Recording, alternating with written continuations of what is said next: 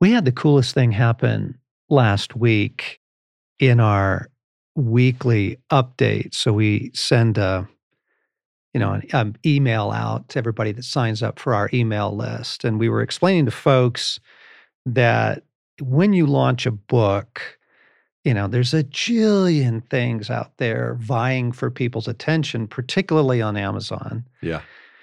where 70% of all books are now purchased. And so in order to get, our message in front of the world, we were asking our friends to do some pre-orders for us to kick in the algorithm at Amazon. And so we asked our friends to do that. And then a couple days later on Amazon, that Resilient, the new book that's coming out, was number one in PTSD recovery, post-traumatic stress disorder recovery, which I didn't even know was a category at Amazon. But that was amazing because it put it in front of a whole new audience. Yes. And it is healing and it is PTSD recovery, so it's not disingenuous. But I just thought that was so cool. So thanks everybody for joining in on that campaign. Welcome back to the Wild at Heart podcast. John and Alan in the studio here in the week of April 18th. And we're coming off of a couple weeks of some of the exercises that are in Resilient. We played chapter 8 from the audiobook 2 weeks ago, and then Stace and Gloria and I were talking about the experience of the prayer of descent. Resilient has a lot of that in it, of different exercises, different ways of experiencing more of God, more of his strength, more of his resilience into our hearts and souls at this time. John, I know you've been writing it for a while, but it couldn't be more perfect for the times we're in right now, more needed. And yeah, I think if people, like from a few weeks ago when they heard you reading chapter 8, a lot of people love to experience a book that way. And so you can go online to Amazon, you can pre-order the book, the physical book, but also the book on audio, and both will be out June 7th.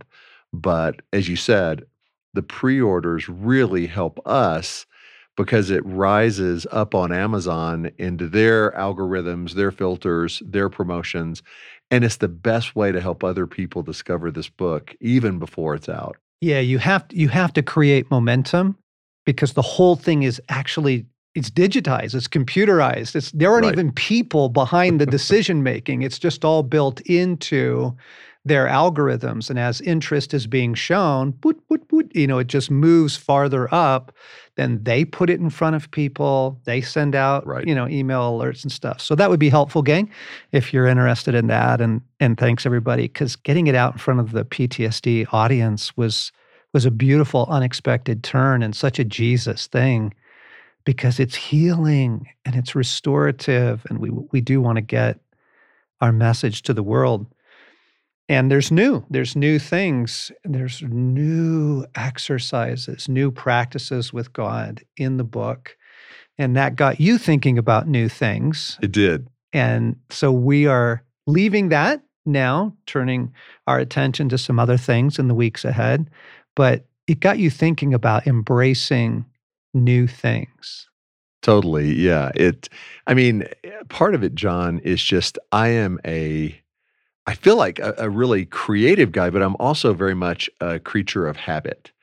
And so I find things I like, and I kind of then get stuck in, well, this is kind of my rhythm, and this is what I like to do. And if we go out to eat, of course it's going to be a Mexican restaurant, and do you order the same thing most of the time? Oh, fajitas every time, steak fajitas every time, a margarita every time, guacamole every time. Like it's the same. And even my, kids or Kelly will say, Alan, don't you get tired of that? And I'm like, no, I found what I love, man. I don't need to waste time looking at other things anymore. Right. And there's a little bit of a beauty to being simple and being known for what you like, but also you can get stuck in patterns and really miss a lot of opportunity for growth and just to try new things and stretch and experience. what's next. And so, as we were talking about the podcast today, I just thought it'd be a fascinating conversation to go into how do we actively choose the new in our lives? And John, by that, I mean, there are so many things that are going to change and do change like daily, hourly in our world that we have to react to. And so there's new coming at us all the time. Mm, That's not what I'm talking about mhm, because those things mm. are going to happen and we need to walk well in them, but those aren't choices we make necessarily as much as, okay, the economy just had this happen to it or this, political issue or this city issue. But that's reactive, Right. isn't it? Right. It's reactive and it's honestly not something that you're controlling Yes. anyway. Like you Yes. can't wake up and decide Yes. how the United States is going or whatever country you live in is going to run that day. Yes. You can pray, but you can't control it. But I'm talking about things within our power, choices within our power in a personal way to just experience the new. Like the Chile Relleno. Exactly. But I still want the fajitas, but I need the new. So like let me give you Should we call this the Chile Relleno podcast? Absolutely. I'm getting hungry right now. Let me give you an example of just like what this might look like.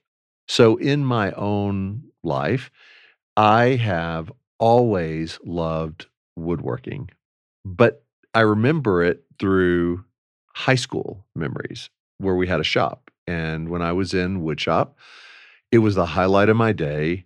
I loved the smell of wood, like when you cut wood, the shavings and the different types of wood, like the beauty of walnut and cherry, and how to make things. And so we had this cantankerous shop dude who was at the time probably 60. Oh, so old. Well, when you're 14, that's I ancient, know. right? I know. So he would invite us though into he was a character, and he would basically say, "What do you want to create? What do you want to do? What do you want to dream it up and let's do it." And there was every tool in this. It was a separate building from the school. You'd walk out of the school into this shop, and I mean, people that were in high school were making roll top desks. They were making clocks, there were coffee tables, bookshelves, and so I loved it. My heart came alive with it. And I still have a lot of those pieces, by the way, like that are in our home that I created from back then. But then you get into college and, you're single in an apartment and there's no place for you don't have a lathe and you don't have all these massive pieces of equipment. And so that dream just kind of went away and without me ever letting it go. And I just had the pieces I had created. Well, fast forward to now, and in the last year or so, Chase, my youngest son, has really been wanting to get into woodwork. And he'll say, "Hey, Dad, let's build a bookcase." And I have scrap wood around our garage, but the problem is the only wood tool I have is a handsaw. You can't make a bookcase. Vuga, vuga, vuga, Right, vuga, right. vuga, vuga. And it just I'm like, I want to go back. Like I see his desire. It awakened my desire, but I realize I don't have anything to make this come alive right now in terms of actually doing it. And so in the last few weeks, Chase and I have been talking about what if we convert part of our garage to a place that we can actually have equipment to build and to make things. A table saw, you know, um, 3 or 4 pieces of basic equipment that you can get, you have to go out and buy, but then you can actually make things. You can actually make the joints. You can actually, and then Kelly and I started talking about we love hardwood floors where we have some carpet in our home.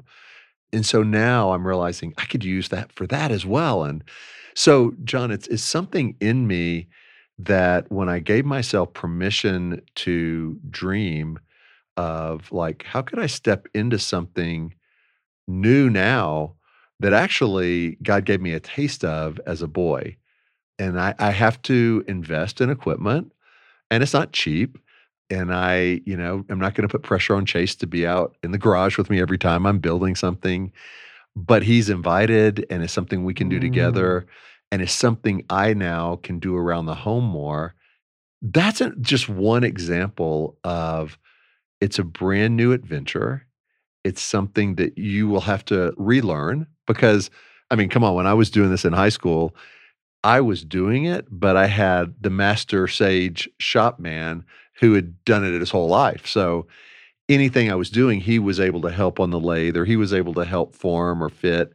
So that's one example of something new that just awakens my heart. Mm. And if I just kind of thought, well, that'd be cool, but it was for then I leave it in the past Yes. rather than step into the new by choosing something now. Yes.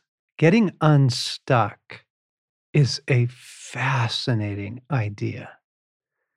Where am I stuck, Lord? What new things are you inviting me into? And thinking back to the last 2 weeks, we were inviting people into new ways of experiencing God, new ways of experiencing Jesus within us, new ways of praying. Right. And if you don't open yourself up to new things anywhere in your life, you're going to miss out on Right. that, right? Right. I mean, I think you become rigid over time. And as the older you get, the more so of I just want the steak Right. fajitas. Hey, I don't sound like that, but yeah, I do kind of. And that's and we start to have our ways that we see things and do things, and other people can see it in us far more than we can see it in ourselves usually, because it just makes sense. That's who we are, we think. But this getting unstuck, the beautiful thing about trying new things, I think, too, is it allows us to see God in new ways Mm. because we experience Him in new ways. Because when you're doing the same thing over and over, when we drive to the outpost, we probably some days see the mountains. There's such beauty, but many days I won't even notice it.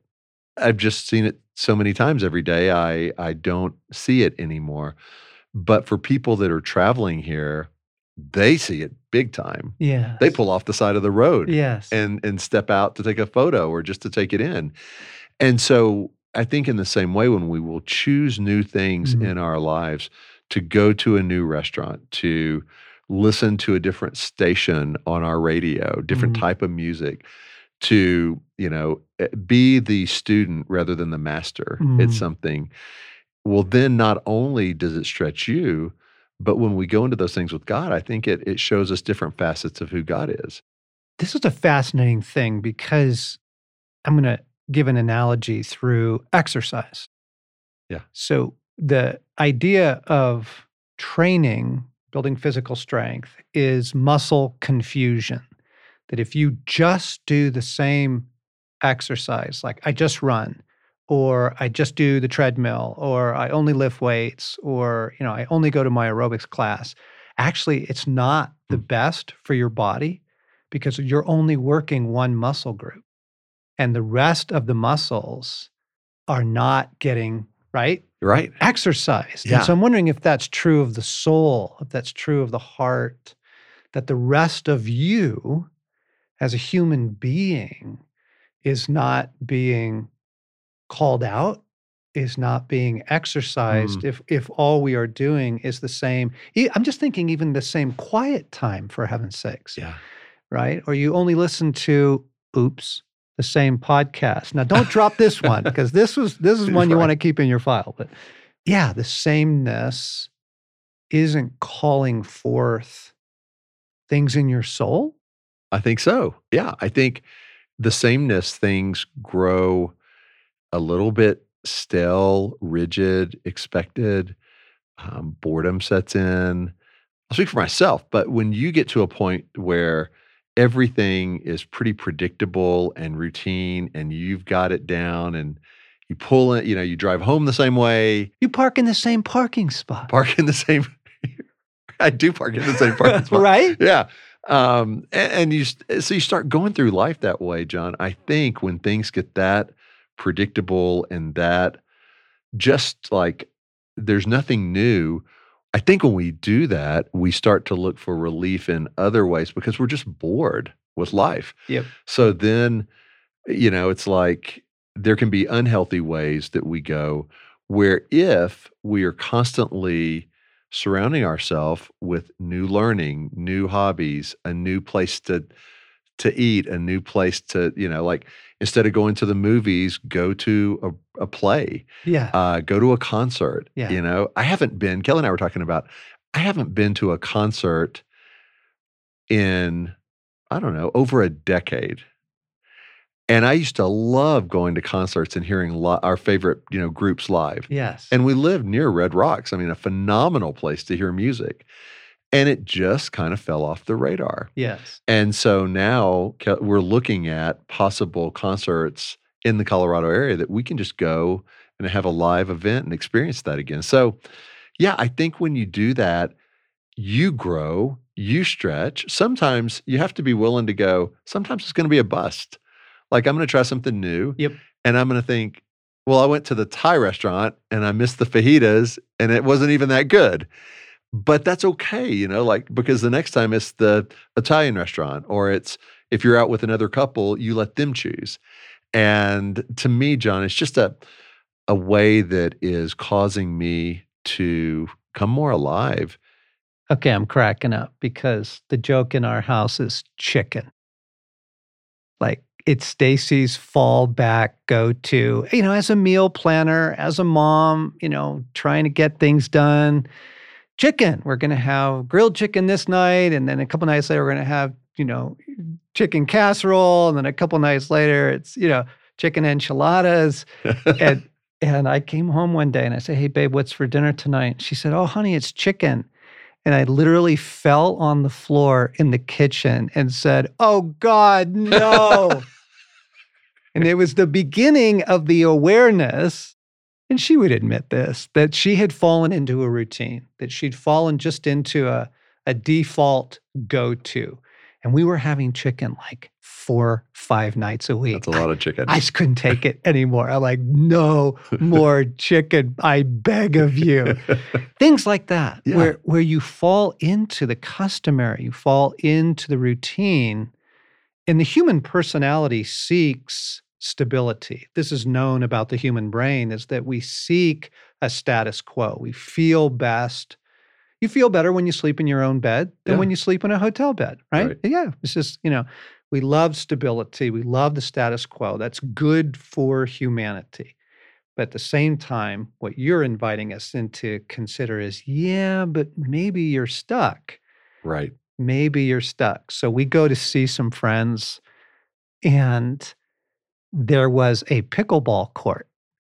Now, I had heard about pickleball, but it was funny. Even the name turned me off. I'm like, not really into that. But whatever that is, it doesn't sound like it's for me. It's like a large game of ping pong played on a tennis court.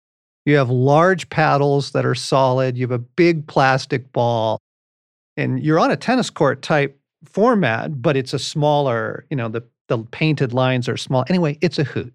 And obviously, I am way late to the pickleball revolution here. I understand that. But we started playing, and we had an absolute gas.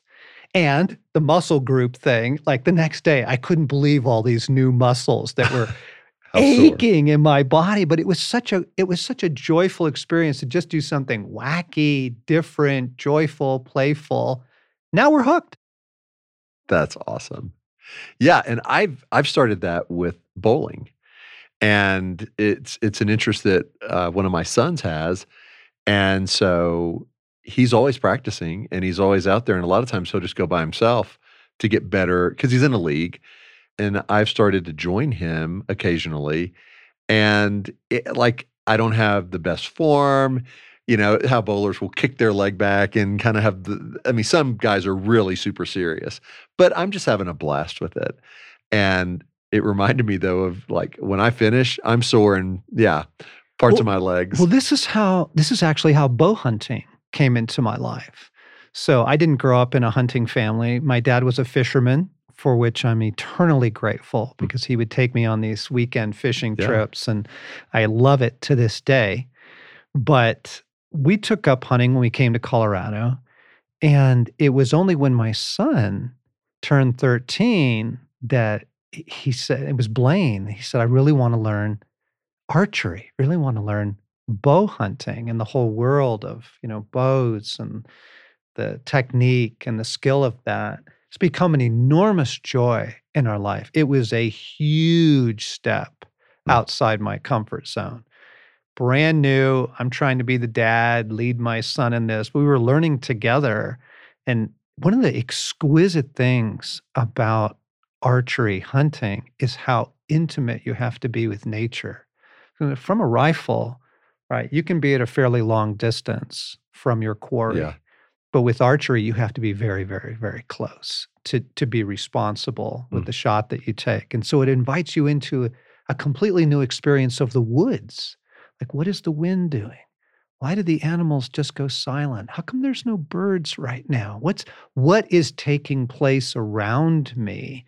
It has made us far more tuned into nature and weather and the experience of the animals and their patterns and their behaviors. And if you want to fill the freezer, I don't recommend archery hunting. Most bow hunters know that. But in terms of the experience, it's a brand new thing. It's like a whole different way of being in nature and being in the woods. And thank you, Blaine, Interesting. for inviting us into that and for me getting unstuck from something I did know into something brand new that's been a source of rich, rich experiences with God. I love that story. Yeah, and what we're asking, I think, and inviting others into is think about things that you either have a desire for or perhaps you've seen other people do that you go, "Huh, like, I kinda wish I had tried that or done that," and break the agreement that it's too late or that you're not qualified enough or that you'll never be able to do that, and it could be a really small thing. It could be a really cool new adventure, but I think when we will allow ourselves to look at life as, I've kinda gotten in a routine, and there's some good things, like you said, there's some stability and comfort and rhythms that are good, but what are the places in my life that I can try new things, choose new things actively? And John, like one thing as we're talking, I'm realizing date nights with Kelly. Like, we have a couple of restaurants that we go to. We have a couple of things that we like to do, and it's fun, and we have a great time, and she's enjoying it, and I'm enjoying it. But, like, I could buy concert tickets and just not even tell her where we were going, right? Or to a Broadway play that's in town or a hike that we haven't been to before. Like, there are all these things, if we'll just look at life out of the way we've done it into what could be, I think it helps us see our spouse in new ways. It helps us explore and try new adventures. And the last thing is, I think it helps, like I said, helps us see God in new ways. Mhm. Because a big question I've been going to God with recently is, tell me something about you I don't know, Oh, beautiful. which is a whole different question to God than, can you make this work in my life? Or I need help on, those are important prayers too. But when Adam and Eve walked with God in the cool of the garden, I've got to believe it was all new, all wonder and awe and intimacy.